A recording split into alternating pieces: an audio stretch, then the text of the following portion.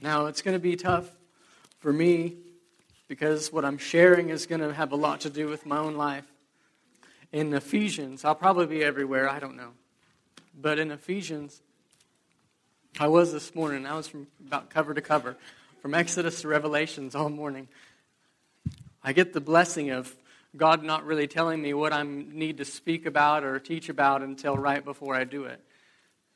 My wife calls it a blessing. Not me.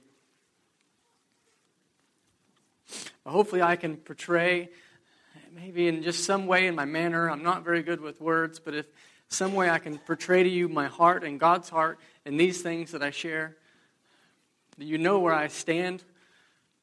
And the purpose of my message is in all purity and all sincerity. I just think upon you guys. I know there's new faces, but it doesn't matter. I think about you guys through the week, and I just long for you guys as Christ does, as He does for my own life. I just have a longing for holiness and purity. Even though we're in this world full of distractions and corruptions and a million different things to pull us and distract us, whether good or evil. Remember, there was in the garden, there was the knowledge of the tree of the knowledge of good and evil. And if you ate thereof, you'd surely die. There was two things on that tree. There was good and evil. It's not just evil that kills you. All the devil wants us to do is get wrapped up doing so many good things, we don't have time to do eternal things. And if we get so worldly minded, we'll be heavenly useless. But when we get so heavenly minded, we're worldly useless. Okay, let's get in here. In Ephesians chapter 4, verse 17. I'll begin reading there. Verse 17. So I tell you this and insist on it in the Lord, that you must no longer live as the Gentiles do in the futility of their thinking. They are darkened in their understanding and separated from the life of God because of the ignorance that is in them due to the hardening of their hearts. Having lost all sensitivity, they have given themselves over to sensuality so as to indulge in every kind of impurity with a continual lust for more. In verse 20, you, however, did not come to know Christ that way. Surely you heard of Him and were taught of Him in accordance with the truth that is in Jesus. You were taught with regard to your former ways, a way of life, to put off your old self, which is being corrupted by its deceitful desires, to be made new in the attitude of your minds, and to put on the new self, created to be like God in true righteousness and holiness.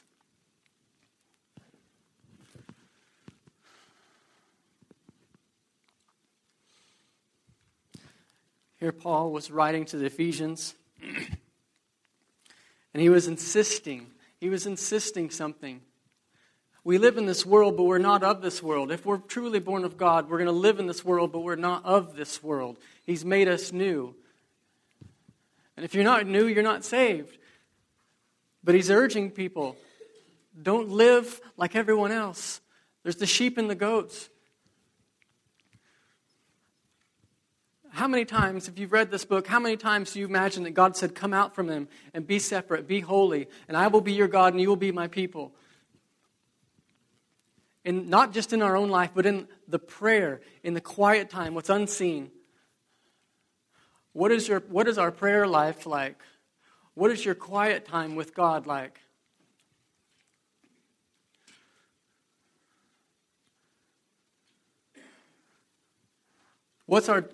I've read once that a man is what his thoughts are. A man's life is what he thinks upon all day. So then I ask, what is your life? What consumes your thoughts all day? That is who you are.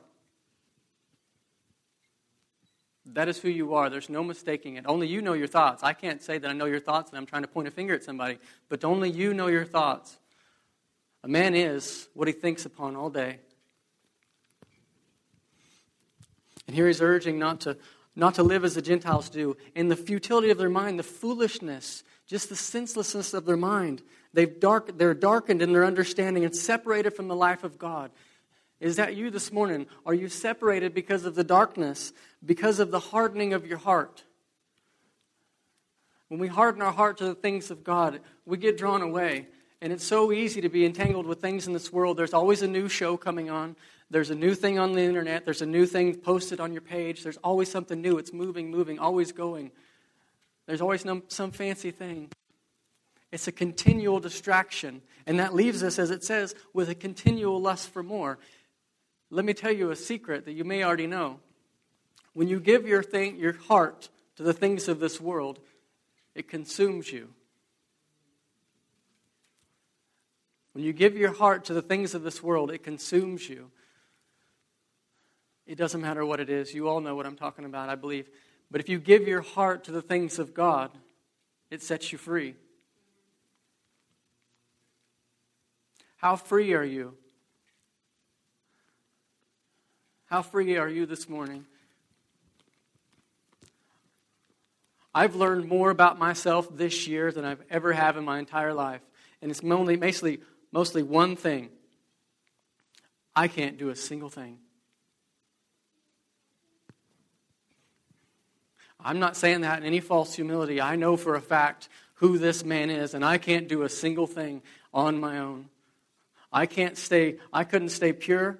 I can't stay in a right standing with God. I can't stay in a right standing with my own family. I can't control my thoughts. I can't do anything without Christ, without His blood to cover me and to wash me and to be my strength. I can't do it. And none of you can. No one can do that. And if you think you can, you're believing a lie. It's a shadow that's holding you back.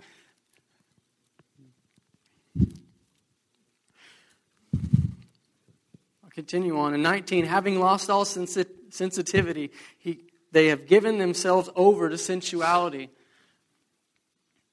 To sensuality. That's not complete indulgence in sexual morality. I can't speak, I'm so stirred up. But they give themselves over to it due to the hardening of their hearts. And think about this as our TV. How many of you at one time in your life was bothered when a certain commercial would come on? But then now it doesn't bother you because you're used to it. How many times would it maybe bother you when something would come on some program and you'd have to turn away, but now you've seen it so many times it doesn't bother you? And how many has heard that story of if you put a frog in a pot of boiling water, it jumps out, but if you put a frog in a pot of lukewarm water and then slowly warm it up, it dies? That's us if we're not careful. If we let our hearts get hard. I don't go to places that some people go to. I don't go into some stores that some people can. Not because I'm so religious or righteous, but because I know God's heart. And it's not because of a weakness. And maybe if one of you guys maybe you can go to the beach or go somewhere. It's not because you guys are so pure. You might be too hard. I have a hard time going to the mall. Not because of the stores, but just seeing the faces. And just seeing the people that are just blowing through this life and they have no idea. And their hearts are so hard you can't get through to them. And my heart's so hard at times that I can't even do anything about it.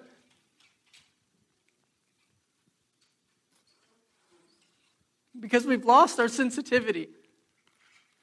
Even the church of God has lost its sensitivity to things of God.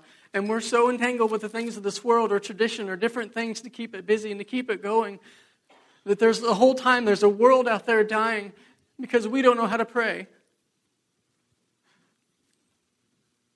We got family members being taken away from us and the devil just wrecking their lives because we can't get through to God. I can't fix it. Your preacher can't fix it. I'm just a weak man that for some silly reason God puts up here.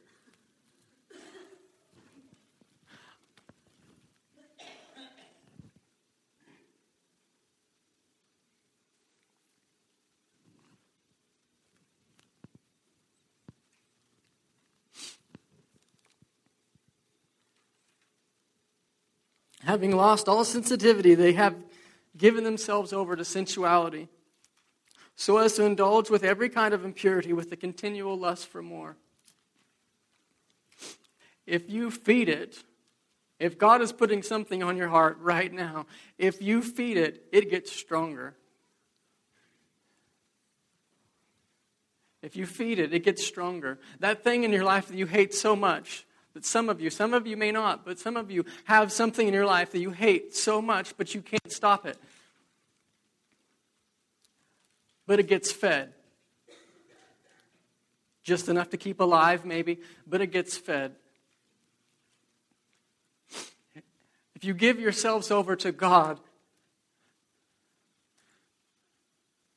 He is a consuming fire. You can't beat it on your own. You can't do it. You can get better, you can clean up, you can do whatever, but you can't be holy. And without holiness, no one will see the Lord. That's why this hurts me so much. Because without holiness, no one will see Him. And what does it say in Revelations when they were praising God because the marriage supper of the Lamb has come? It says, because the bride has made herself ready. That's God's church. That's you. Because the bride has made herself ready. Are we ready? Do we expect to sit in front of that movie or whatever, maybe even a computer, or look at the things that we're looking or watching soap operas or whatever other stuff that you know God hates but you love it so much? Are we going to come out of that immediately right into Christ's arms? Do you think we'll just fly out of that cesspool right into His presence? No, the bride has to make herself ready. I'll continue on. You, however, did not come to know Him, know Christ that way. Surely you heard of Him and were taught of Him in accordance with the truth that is in Jesus. You were taught with regard to your former way of life to put off your old self, which is being corrupted by its deceitful desires. Have you been taught that? I hope. That's taught far less than it should be anymore. There's a putting off of your old self. You cannot come to life until you first died. You cannot have resurrection power until you've died, until you've had a personal Calvary. And we have to ask our hearts that. Have you had a personal Calvary? Had you had a moment where you went up the hill in front of everybody and died to it all? God's not in the business of patching us up. He's in the business of making us new.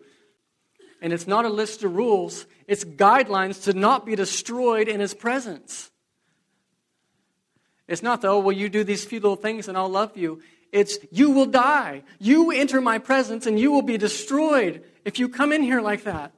What did He tell Moses? Remember Moses when He seen it on the burning bush? He came up to it to see what it was, and immediately God said, stop, Moses, don't come any closer. Take your shoes off. This is holy ground. God knew if this man comes any closer, he's going to be destroyed. He's too close to me. We take even in the book of Daniel, he had a vision. And he was the only one. There was friends with him. He was the only one that seen it. But it said those who were with him fled with terror. And when he seen the sight of it, he fell down. And all of his strength was gone. He had nothing left. This is the God that we are here to worship. This is Him. Before we can get a right standing of who Jesus, we can't get a right standing of who we are until we see who He is. And through the fear of the Lord, men depart from iniquity. If there's sin that keeps coming up in your life, it's a lack of the fear of God. It's not a lack of discipline. It's not a lack of, I needed to focus more, or stay out of this. It's a lack of the fear of God. That's all it is. That's the one and simple thing. You wash yourself in this Word.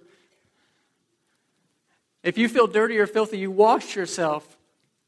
Wash your mind with this Word. Read it and soak it as the greatest priority of your life. You have a better chance of survival not eating food than skipping your time with God. Read through this book and prove me wrong if you don't think so. Those that strayed from the Lord perished. Hosea 4:6 says, My people perish from lack of knowledge. My people perish from lack of knowledge. And my goal, my purpose isn't to, we come into church and we hear something that's so high and lofty and that's a good message, that's a good teaching, that makes sense, and we walk out the door and it doesn't affect us. It's not real. It's always up here. God made everything. There's nothing in this book that you can't understand with the Holy Ghost. This isn't a dead book, my friends. This book is alive. This book is a living miracle. It'll jump out of this page and change everything. This thing cut me years ago and I've never healed. I'll never get over what this thing done to me. I'll never get over it. You take John in Revelations chapter 1, when he's seen God. This is the man who walked with him, who reclined and leaned upon his bosom. This is that man who knows what Jesus looks like. It's not the gentle Jesus, meek and mild, look upon a little child. He's not coming back an 8-pound, 10-ounce baby next time. I'll share with you what happened. The man who knows him. I turned around to see a voice that was speaking to me. And when I turned, I saw 7 golden lampstands. Among the lampstands was someone who looked like the Son of Man, dressed in a robe, reaching down to his feet. And with a golden sash around his chest, his head and his hair were white like wool, as white as snow. And his eyes were like blazing fire. His feet were like bronze glowing in the furnace. And his voice was like the sound of rushing waters. In his right hand he held 7 stars. And out of his mouth came a sharp double-edged sword. His face was like the sun shining in all its brilliance. And you want to know what happened to this man? Did he walk up and say, "Hey, buddy, pal, I haven't seen you in many years now. It's good to see you." No, he says, when I saw him, I fell at his feet as a dead man. He got a view of the risen Christ. And he fell down as dead. This is John.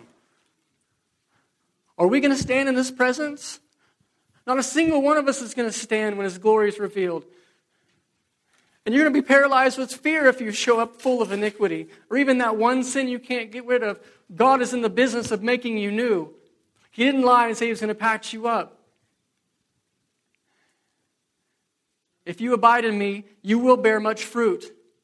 And if you walk in the light as he is in the light, he will purify you from all impurity. Every single thing. Not one last thing. Do not underestimate the power of the blood of Christ. He can wash you clean, no matter how long it's been, how many times you've tried, how many times you've even done the Jesus thing. His blood still is powerful enough to do it. He tasted death for every single one of us. Now, our oldest girl, Isabel, she'd watch some sappy movie she was telling me about, because girl loves those. But I don't understand them. But she was telling me there was this movie about this man. He had this sickness, and he died so he could set her free because she was in love with him, and he knew he was holding her back. And I was trying to make a connection to this world because we take Jesus out of this world and we can't connect him. And then, of course, she goes and does whatever that she wanted to do. And I said, that's just like Christ. I was like, now how sad would it have been at the end of this movie if this man went ahead and died to set her free and she stayed right where she was at? And do you ever think Christ, don't just take the multitude, Christ dying for you to set you free and you sit where you're at? Just in life, or even in your thoughts or your actions or the places you go, the things you watch, the things you say, the things you think. But I'm going to tell you something. Let me read this. Let me read where we get it. Where we get strength. Remember in 2 Chronicles where it says, "The eyes of the Lord range to and fro all over the earth to strengthen those whose hearts are fully committed to him." God is looking. He is seeking. He is always seeking. He's looking for one man, one woman, one child. It doesn't matter how old or how young, where you're at. God can use a donkey. God can use anyone. He's looking for one person completely sold out to Christ. that's done with this world. It said, this world's tossed me this way and that way and all over the place, and I'm sick of it. I'm tired. I'm done with it. I want to know the risen Christ. One man or woman, that's all he wants. Look what he did with 12. He shook the whole world. It's never too late. You still have a heartbeat. If you ever think you've gone too far or you've done too much or he wouldn't forgive me, I've been here too many times, why is your heart still beating? Everything in God's creation has a purpose. Everything. If you had no purpose, you wouldn't be here. You'd be gone already. There's no way around it. Don't let the devil lie to you, because he's lying to you now. Some of you. I'm going to read some more about what I told you in Daniel. This is him who stood with Christ. Okay, I'll read it. I'll read it all. In Daniel 10, verse 7. You don't have to turn there. But I, Daniel, was the only one who saw the vision. The men with me. Well, I'll start back in 4. On the 24th day of the first month, I was standing on the bank of the great river Tigris. I looked up, and there before me was a man dressed in linen, with a belt of finest gold around his waist. His body was like chrysolite, his face like lightning, his eyes like flaming torches, his arms and legs like the gleam of burnished bronze, and his voice like the sound of a multitude. I, Daniel, was the only one who saw the vision. The men with me did not see it, but such terror overwhelmed them that they fled and hid themselves. So I was left alone, gazing at his great vision. I had no strength left. My face turned deathly pale, and I was helpless. Then I heard him speaking, and I listened to him, and I fell into a deep sleep, and my face to the ground. A hand touched me and set me trembling on my hands and knees. He said, Daniel, you who are highly esteemed, consider carefully the words I am about to speak to you, and stand up, for I have now been sent to you. And when he said this to me, I stood up trembling. Then he continued, do not be afraid, Daniel. Since the first day you set your mind to gain understanding and to humble yourself before your God, your words were heard, and I have come in response to them. Now jump to 15. While he was saying this to me, I bowed with my face towards the ground, and I was speechless. Then one who looked like a man touched my lips, and I opened my mouth and began to speak. He couldn't even speak in the presence of glory. I said to the one standing before me, I am overcome with anguish because of the vision, my Lord, and I'm helpless. How can I, your servant, talk with you, my Lord? My strength is gone and I can hardly breathe. Again, the one who looked like a man touched me and gave me strength. Do not be afraid, O man highly esteemed. He said, peace. Be strong now, be strong. When he spoke to me, I was strengthened. And he said, speak, my Lord. Speak, my Lord, since you have given me strength. You can't discipline it away. God has to touch you. He had to touch Daniel. He has to touch me. He has to touch you. This man couldn't even move on the ground. He was touched before he could even get on his hands and knees.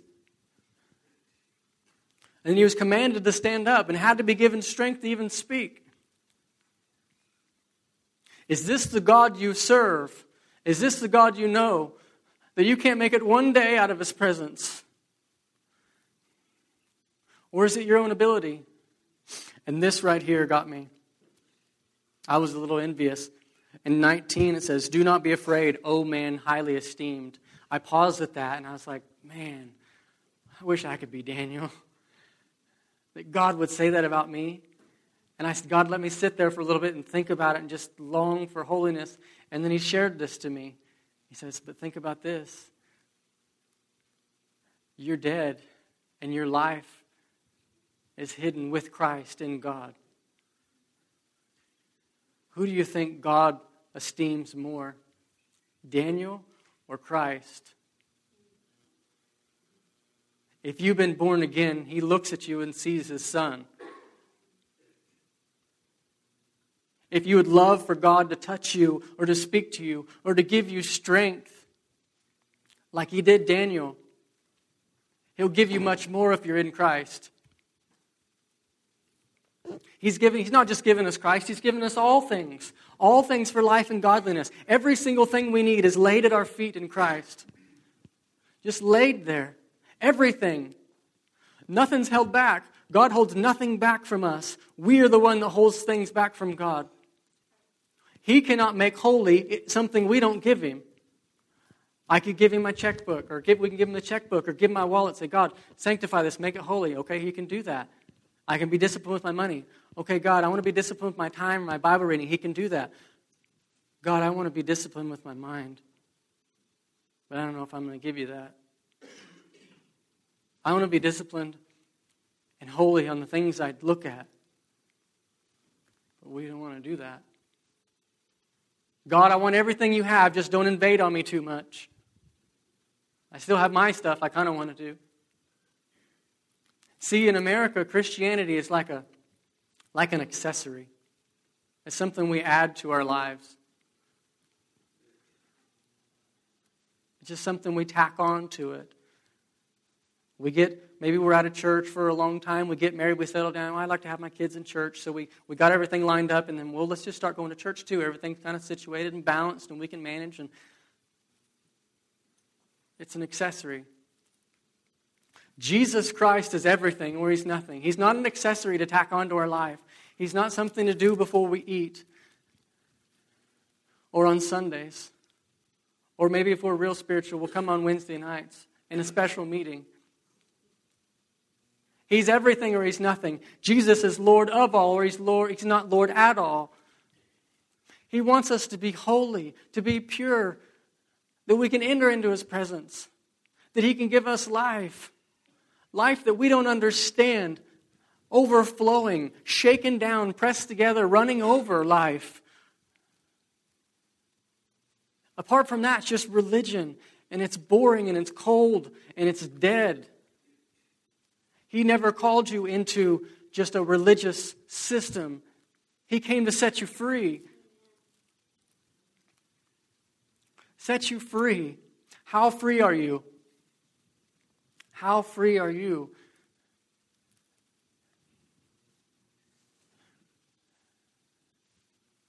He's only looking for one. What could He do with one person? Look at what God can do, or look at what the devil can do with a wicked tongue. How much do you think God could do with your tongue? Look what the enemy can do with enticing people to go watch this or do this, or what could God do? How much has the devil destroyed in your life? Are you happy with it? How much have you seen the devil destroy other people's lives? You know the one reason we don't have revival? Because we're content to live without it. You know the one reason that family members and loved ones and people we work with are living a life completely against God and are going to hell? Because we are content to live that way. You know why you haven't gotten through to God about things in your life or someone else? Because you are content to live that way. Is it okay? Does it break you? Is your attention span so short that you get drawn off? Discipline yourself and come into His presence. We don't have much time. The hour is closer. They said 2,000 years ago to be sober, be sober. The end of the world is coming, so to speak. If it was coming 2,000 years ago, how close is it today? Let me ask you, what does Christianity cost you? What has Christianity cost you? You see, I think it was C.S. Lewis that said our God is, I can't remember, our God is a dangerous God. See, the problem is we serve a God that it's not dangerous. We serve a God that just asks us to give a little, or to maybe spend a little time reading, or Like I said, maybe come to a meeting here or there. But our God is dangerous. Our God takes everything. What did it cost Christ? A little bit. It cost him everything to buy you. It cost us everything to get him.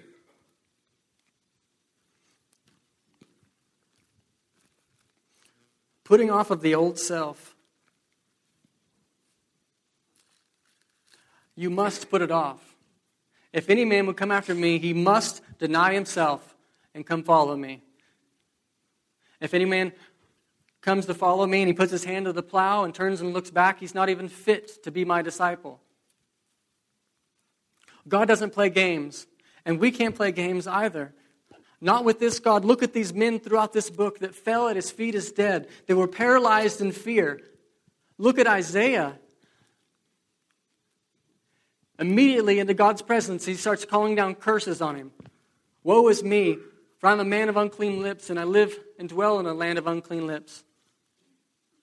And my eyes have seen the King. He knew he was dead, but it wouldn't tell. The cherub flew down and atoned for his sin. It said, your guilt is taken away. Your guilt, all of it. How much are you carrying? Did God make you to carry that weight? Did God make you to carry a burden like that? Is this just your own sin that you have to deal with? Christ came to set you free, and it's only through His blood and the power of the cross and His resurrection that you can be free. There's no doubt. There's no doubt in my heart. But we hold back. And many of you, there's no doubt. But why do we hold back? What's stopping us? What consumes our thoughts? Are we broken about this world? Are we broken even about the one little thing that might be in our life? Are we content to live with it? Or are we going to lay at the feet of our Savior and beg for Him and stay there until we get it? Has God changed you? Are you changed? Do you look more like a church person, but maybe inside you're not and you know it? He can change you. He changed me. And I don't want to preach myself, but He changed me. And let me ask this, and this is a good example for your life here.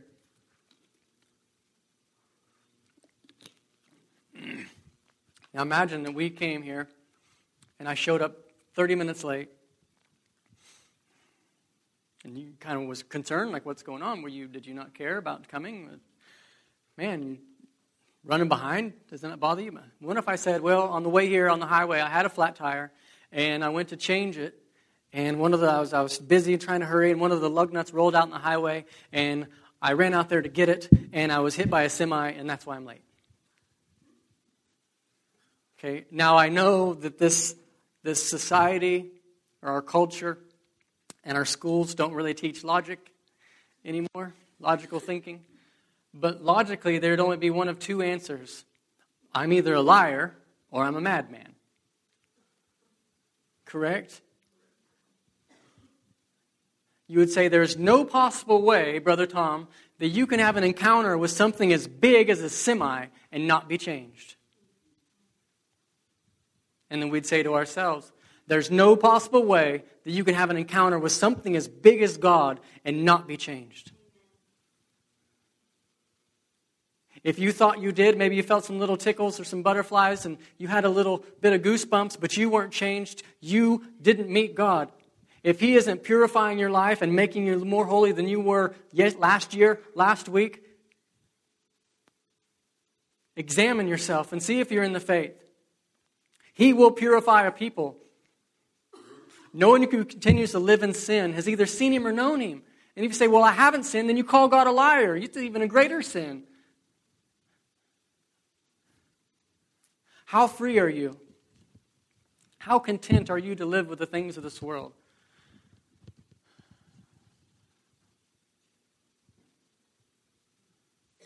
I hope God can search us. He's been searching me. I feel like I've been getting destroyed on every side. The side God's trying to build and the side that the devil's trying to destroy, and I'm just caught in the middle.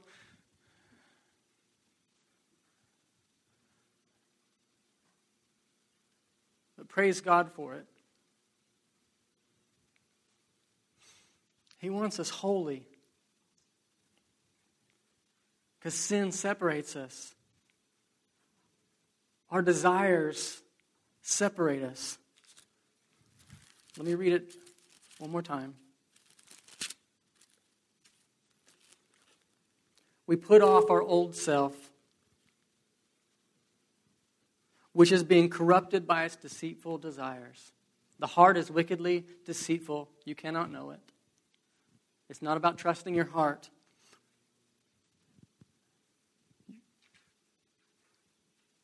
Our desires are deceitful. Our flesh is deceitful. Your own mind is deceitful. It deceives yourselves and tricks you into doing things that you don't want to do. It does. But then you continue to do them, and you don't want to do it, but you continue to do it some more, even though you don't want to. That's life.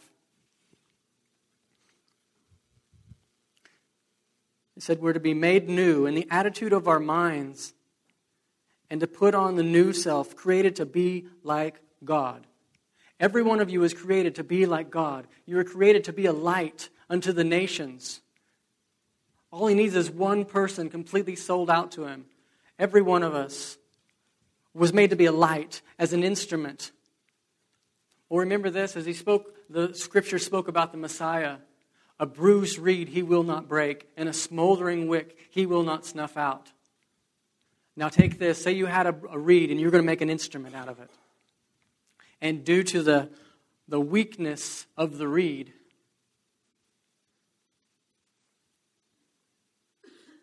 it was bruised.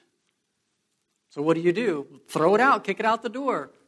It's just a reed, get another one. There's millions of other reeds. Kick it out, get rid of it, forget it. Throw it away, it's not worth anything. But that's not who God is. God takes your life and mends it again, and mends it again, and mends it again. You break your life, or you even get your life bruised, and he mends it. He doesn't throw you out. A bruised reed he will not break, and a smoldering wick he will not snuff out.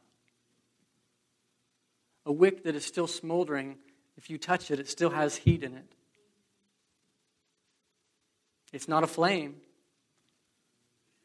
But if there's still heat, if there's still warmth, if God maybe even has one day that he can stir something up in you, there's hope. He will not snuff you out. He will tend it, and he will tend it again and again until you're a flame, until you're a burning fire, a light unto the nations. That's what you were created to be, like God.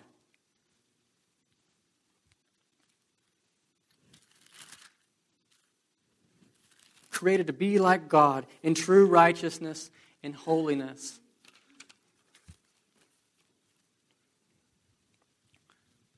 I'll say this before I'm done. We are as holy as we want to be, church. You are only as holy as you want to be. You are as close to God as you want to be. No matter how bad you might think you want to, you are as close as you want to. So how free are you?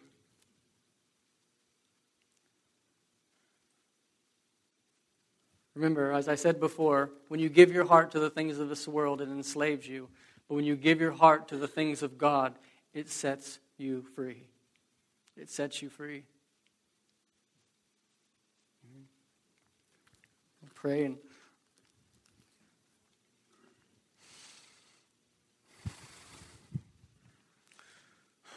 God, as your word says, for freedom you have set us free. God, that this church might know you, that this church would be a beacon unto everyone it touches or sees it. God, that you would be a a pillar of fire in this place, that you would purify a holy people, a holy priesthood. As you've promised, God, you've said it, that our hearts would line up with it. God, you'd set us free from our mind and our actions and the thoughts and the things that we so earnestly want to do,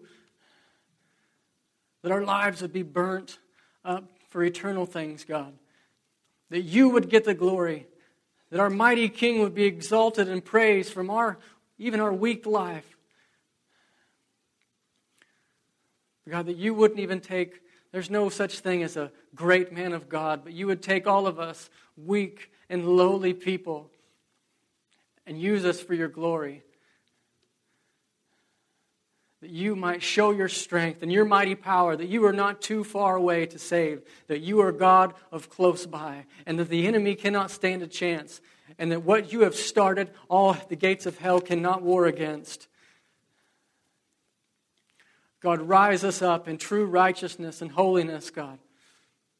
You would set us apart, sanctify a people willing to do your will and your work and your mighty deeds on this earth in this time that is short, for these days are evil, God, that our eyes and our ears would be open to your calling and your leading. And we burn our lives up in the place of prayer, that our hearts never get content while we live in this world. And that your Son, that Jesus in his great and mighty name would be exalted, and to him be all the glory and all the power and all the praise, God, until the day that you take us home. In Jesus' name, amen. Thanks for listening to today's broadcast. If you have a prayer request or any other need, we would love to hear from you. Our mailing address is Post Office Box 400, Riverton, Kansas 66770. Or call us at 620-848-3347. You may find us on Facebook and online at rivertonfbc.com. Our Sunday school classes begin at 9:45 a.m. with worship services at 10:45 a.m. In addition, small group Bible studies meet on Sunday nights in various homes within the community. Please join us on Wednesday nights for a community-wide meal at 6, followed by Bible study for all ages at 7. The church is located at 6895 Southeast Bluebird Lane, just 2 blocks north of the Riverton Quick Stop or 1 block south of Community Bank and Trust and 1 block west. This is Downtown Keith Brown inviting you to join us again next Sunday morning at 8:30 for another exciting message from God's Word. Have a great week and God bless.